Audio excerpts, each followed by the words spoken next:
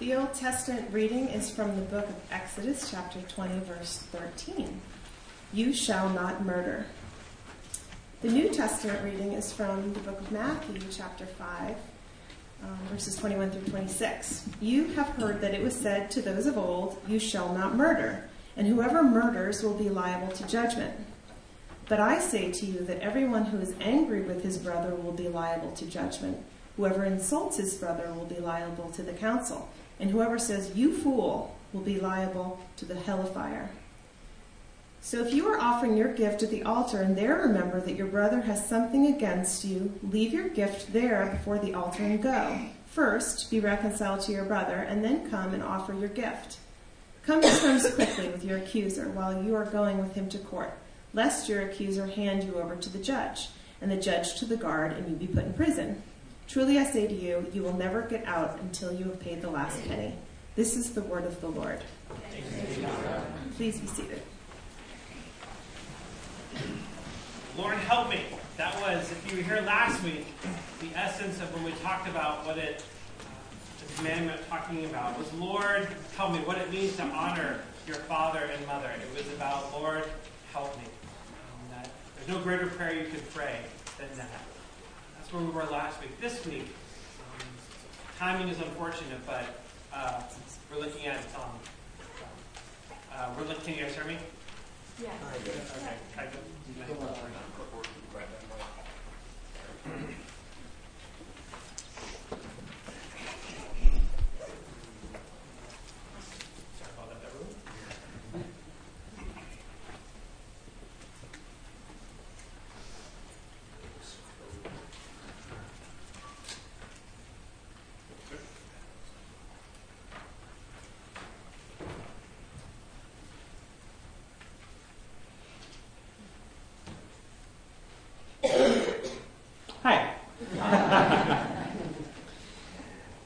This week, especially in light of, unfortunately, we're looking at thou shall not murder.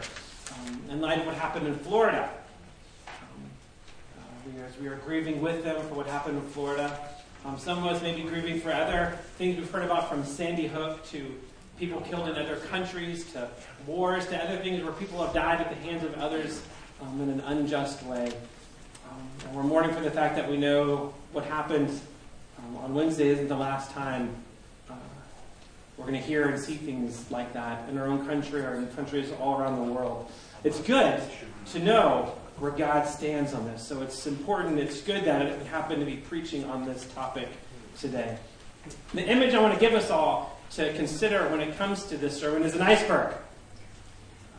To get you guys around the point that you shall not murder. If you're simply thinking, just as long as it doesn't mean I haven't killed someone, then I've got it covered. Then I want to show you that you're going to find out today that it's only about 10% of what Christ is talking about. The bulk of it is what you can't see and what's underneath. And so we'll see how this sixth commandment is really painting a very similar picture. So please pray with me.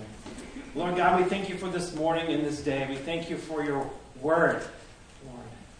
May it truly reign in our hearts and minds. Holy Spirit, awaken our hearts and minds that we may know you better. We pray for all the children upstairs and the teachers that you would bless them with a deeper faith in you. We pray that you would do the same thing with us today. In the name of your Son, Jesus Christ, we pray.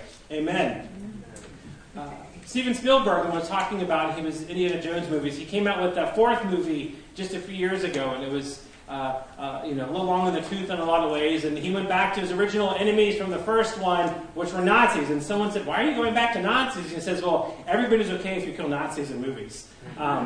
And as I was thinking about as he was commenting on us as humans, really also Western culture, that it's sad, but that's not really the truth, is it? That's not the only people we're okay with seeing die. Today's sermon in particular, today's message, this commandment is particularly good for any of you like me. I remember the first time anyone ever asked me about my faith in Jesus Christ. Was I saved? Was I going to heaven? And my answer was very simple. I have not killed anyone. Therefore, I'm going to heaven. My answer was not unique. I know a great many people who have that same thought. So if you find yourself in that category, or know people in that category, today the sermon is for you. But just be careful. If you think your justification is that you have not killed anyone, I have another image for you. Do any of these images elicit feelings of warm fuzzies or anger in any way, shape, or form? So as we're getting into Exodus passage 20, verse 13, you shall not murder. I remember about a time I was pulled over by a cop. I told you this funny. It was very funny. He came over and said, "Do you have any justifiable reason for breaking the speed limit?" I was like, "No, I don't." But when it comes to the commandments, I believe what we see happening is both in our own hearts and in the hearts of those readers that they do look indeed for a justifiable reason to break the commandment, whether or not intentionally or unintentionally, but they are doing that. We are doing that. I think no greater example of that when it comes to how we think about other people is the Twitterverse, Facebook. It's a great picture into what people think when they think no one's going to find out who they are. An example just from like a day ago, Lindsey Vonn, the American Super G skier. Her whole life is about the Olympics. The woman has gone through intense pain to get to this point, and she finished like 10th or something. And people were on Twitter were saying, "You're just not a good American for placing that way." And you're like, she was crushed. And she's like, "You can't be more American than I am. You can't love it any more than I do." In the same way, when anybody makes any slight mistake, usually the Twitterverse is somewhere between go jump off a cliff and let me push you off a cliff. That's where the world kind of lives. So when we talk about we're only happy with seeing comical Nazis die movie, unfortunately, that's not the situation of our hearts. So let's get into just a little bit. How does God view this commandment? How does God view this commandment? And very quickly, what I want to point out, one of the passages that's striking, so we're going to look at what God thinks, what the Israelites, the Jewish people thought, and a little bit and obviously how Christ brings some light into that. And obviously God and Jesus are the same person we're talking about, and Jesus is going to bring a little more meat to that as we read in the Matthew passage. But the definition we're looking at with murder, again, what we see in this text here, the way there's a different word for murder and there's a different word for kill. And this is talking about murder, which is the unlawful or immoral taking of a life, either through direct action or indirect action, is what this word with the Hebrew word is more leaning towards in this particular context. And what the passage that, if we want to understand God's heart when it comes to this word, we go to the first murder in the Bible, Cain and Abel. In Genesis 4, God comes upon the scene and he screams, "What have you done? The voice of your brother's blood is crying to me from the ground." So how does God view the taking of a life?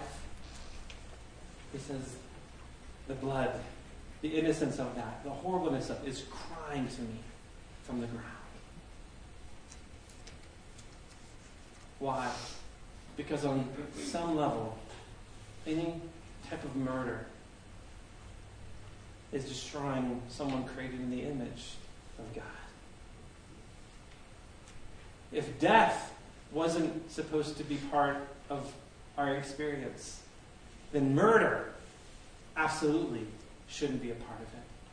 And we're seeing God show us his horror at the face of murder. So how did the Jewish life, see this commandment? In Jerusalem, what you had is before the temple was restored in 70 AD, before that you had the law, the written law, and you also had the oral tradition, what was passed on orally. And what was orally passed on wasn't written down. It was parts of the stories and things that were taught in addition to the teachings they had. And when the temple was destroyed in 70 AD, they created something. I commented from the Talmud last week. It's the Mishnah, which is all the oral teachings. They wrote them all down because before the temple was destroyed, you went to the temple to learn all these oral teachings. This is where you went to God. If the temple wasn't there anymore, well, you couldn't go there to hear these stories. So they wrote them all down. And we'll see Jesus reference this in a second, so it's important to note that. But in this Mishnah, in the oral writings that they recorded, they talk about this commandment. They talk about what is death and what is murder. They're very concerned what's the difference between the two. Again, if it's in a war, if it's for protection, there's times when obviously you need to defend and killing is okay, but there's times when it's really not. And so when you read the scholars of oral teachings, they said, okay, we understand God is very serious about not murdering someone. So they erred on the side, the legal system erred on the side of caution. They would rather set many people, guilty people, free than execute one innocent person.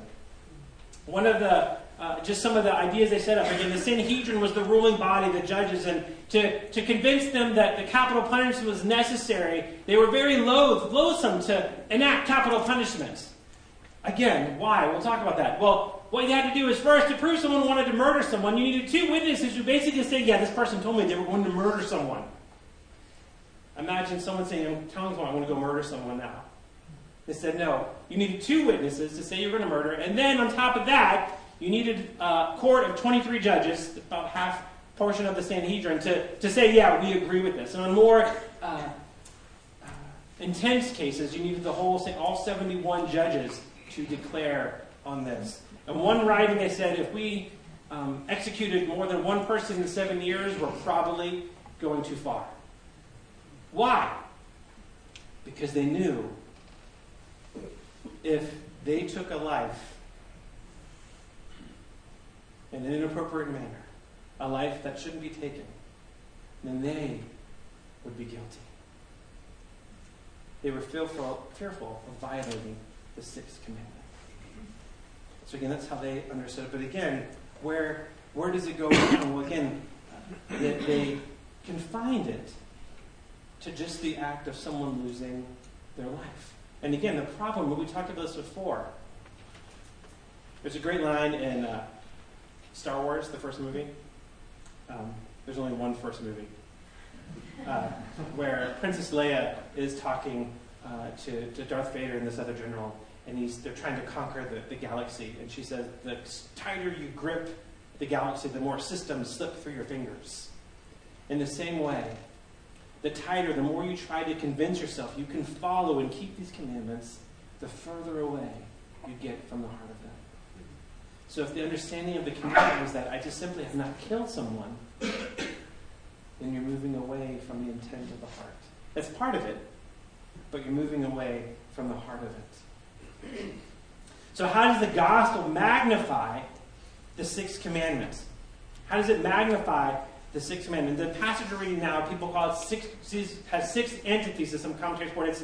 He's kind of taking just six teachings that they used oral tradition matched with the commandments here, and was kind of unteaching them. Saying, okay, you got the words right, but you got the heart wrong. And so he's undoing it. So a lot of these have used for the Ten Commandments because some of them are so applicable. And what Jesus is showing us here in his own words is that he's showing how he both fulfills them and applies them in the way that they're supposed to be fulfilled and applied. That they're supposed to point in Christ in this passage.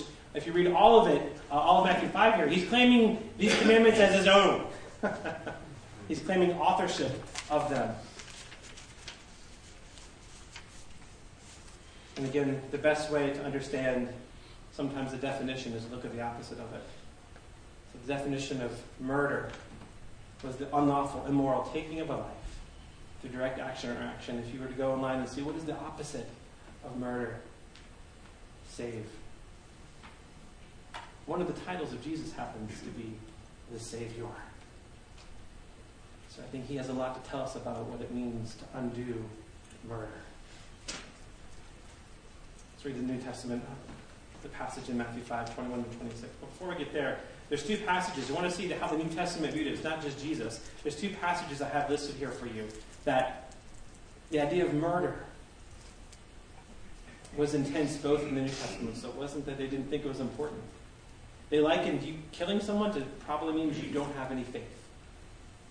These are New Testament writers commenting on what Jesus taught them. So let's now read what Jesus says here in the book of Matthew. You have heard it was said that those of old, again, you have heard it was said those of old, he's referring to the Mishnah. He's talking about the oral tradition. See, that's why I need to help you guys understand that. You shall not murder, and whoever murders will be liable to judgment.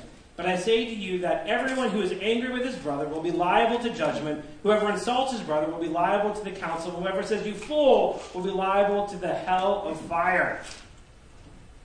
You guys get all that? And then later on in the same chapter, Jesus talks again about what to do when you're insulted, again likening anger to this. But he's likening anger and murder together. He's quoting this commandment and likening anger to it. And look what he says here. Again, starts out saying, you have heard. He's saying, you've heard some teachings on what you do. Do this, don't do this, and you're good.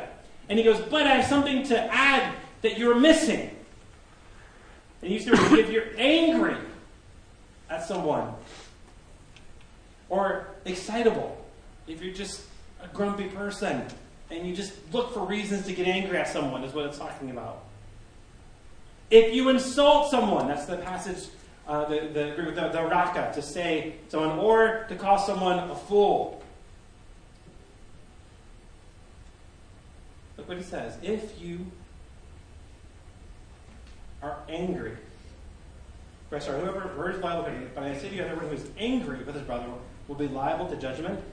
Just so you know, that word there, angry, just angry. Liable to judgment, that word is reserved for the judgment you receive at the end of life. He's saying, you're angry with someone, heaven, God is waiting to judge you for that. He says, whoever insults his brother will be liable to the council, and whoever says you fool will be liable to the hell of fire. He's saying, okay, so you have not killed anyone. That's great. But what has gone on inside of you? What has been going on inside of you? This place is hell. It's the word for Gehenna. It's a place of judgment. So he's basically saying 3 times over, you're angry. If you hate people in your heart, there's only one place where that gets you.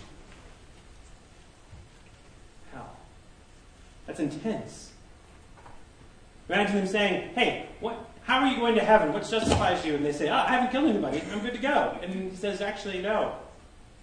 You're just as guilty of the fires of hell if you have been hating from the heart. Now remember, what had happened over time was, as they saw the blessing they received from God as a way of God saying, I love you not because you're special, but because I'm special. They inverted that to say that God loves them because they're special. And some of them begin to get very proud. And we do this too, right? And we look down on everyone around us for every reason, hating them in different ways. And he is saying, if you have that feeling, there's a special place. There's something special coming your way. It's called judgment. And then look at verse 23 on. So if you are offering your gift, this is how intense he's talking about this. So if you're offering your gift at the altar, and there remember, your brother has something against you, leave your gift therefore at the altar and go. Be reconciled to your brother, and then come and offer your gift.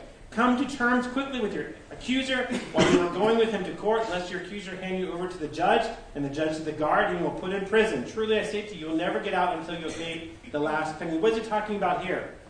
Well, in essence, this second part is saying that you need to be just, both of these instances of commentator point out, these are instances where you have been the offending party. Not them. You're going to the altar, you left your gift, and you realize you've offended someone, and they're angry at you. There's some anger there.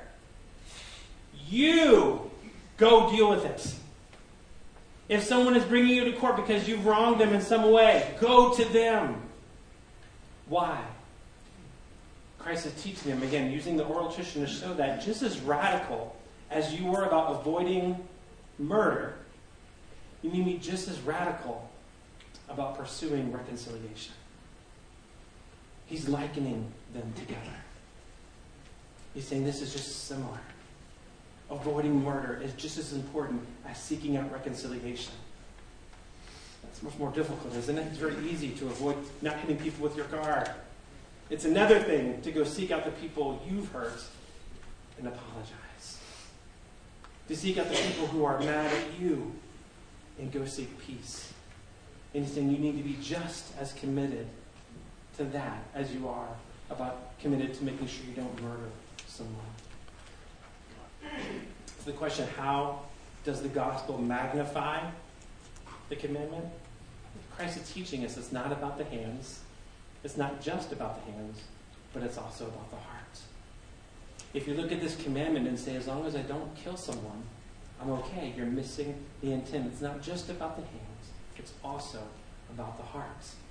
Guys, have you watched any good If you've watched any good mafia movies, you've heard this term RICO law. The RICO law is this. It says the RICO Act focuses specifically on racketeering and allows the leaders of a syndicate to be tried for the crimes which they ordered others to do or assisted them in doing, closing a perceived loophole that allowed a person who instructed someone else to, for example, murder, to be exempt from their trial because they didn't actually commit the crime personally. So a RICO law is like, if you had anything to do with anything, we can pull you in and find you guilty. That way, if guy says, I don't know what happened, right? It doesn't work that way. What does that have to do with this? Basically, Christ is applying the RICO law to this commandment. If you have anything to do with anything that spreads anger, hate, malice in any way, shape, or form, whether word, deed, action, or inaction, you are guilty. The Westminster Confession, the larger catechism, says the same thing. It sees the same thing. The longer one says this: the commandment for is taking anyone else's life, except in pursuit of public justice, lawful war, or necessary defense.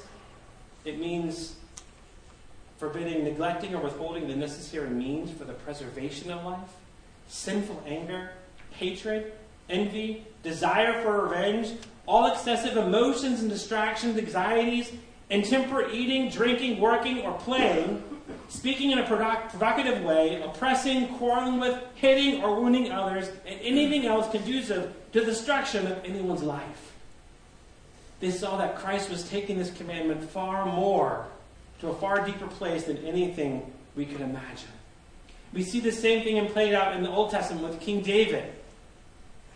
When he had an affair with Bathsheba and wanted her husband gone, and he didn't actually do the killing. What he did was he sent him to the front of the lines and asked everyone who was with him to step back so he could be killed. And he was found just in God's sight as guilty as the men who killed him. We see the same thing at play here. What this commandment is talking about is something far greater than just have you killed somebody. Survey was in recent. This is especially important now with all the sexual scandals and abuse that's happening in the world around us. This commandment is saying that all forms of abuse are the same as murder. There's far more likelihood that many people in this congregation have been recipients of or somehow have been a part of abuse to others.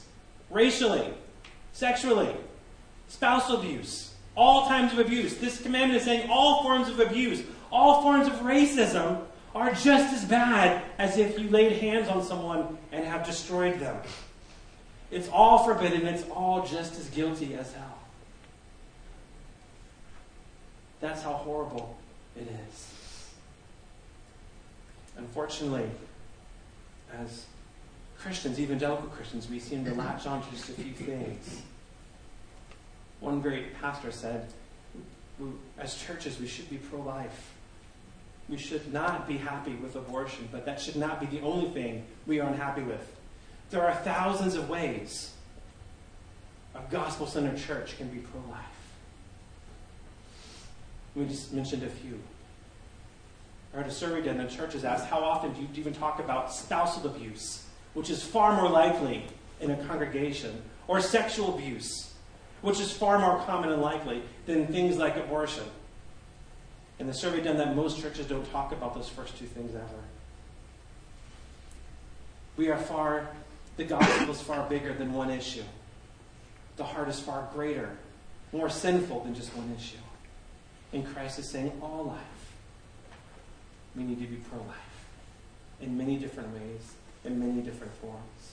The mark of a Christian, the mark of a faithful follower of Christ, is that we should see that in every human there is the image of God, and we value that. Not just one issue, but in all issues.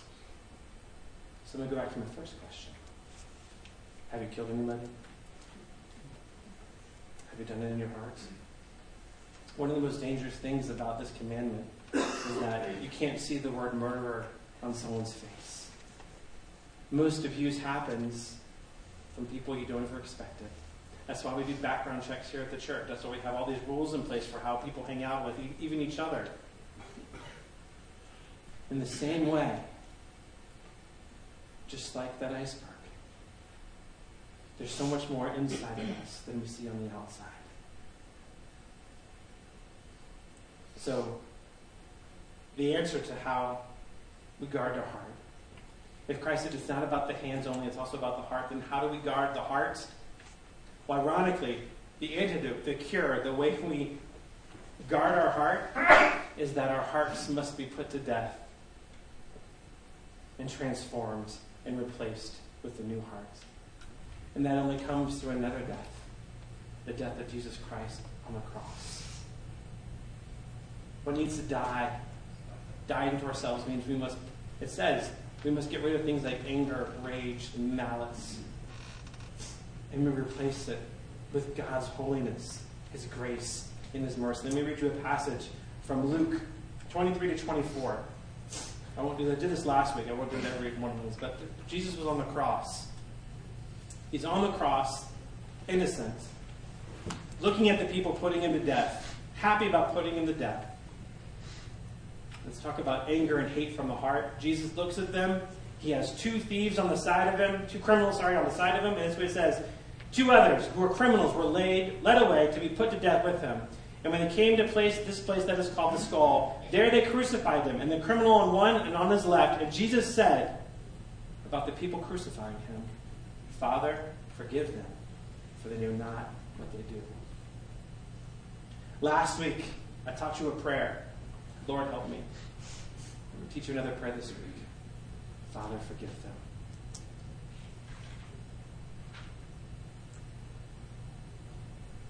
So much more of the sixth commandment has to do with going on inside of us that others around us can't see. The point to get you to where you need to murder someone on the act stems from a lot of stuff on the inside. But as you see this, Christ is talking about, it's not just murder. It's hating from your heart.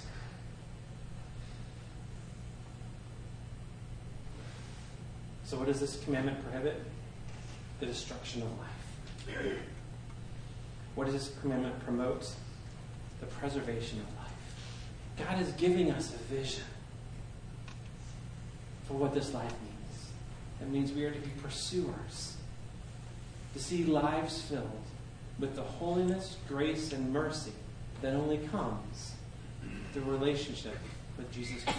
It only comes through dying to yourself and taking the cross. So when we go back to my first question, well, I haven't killed anyone yet.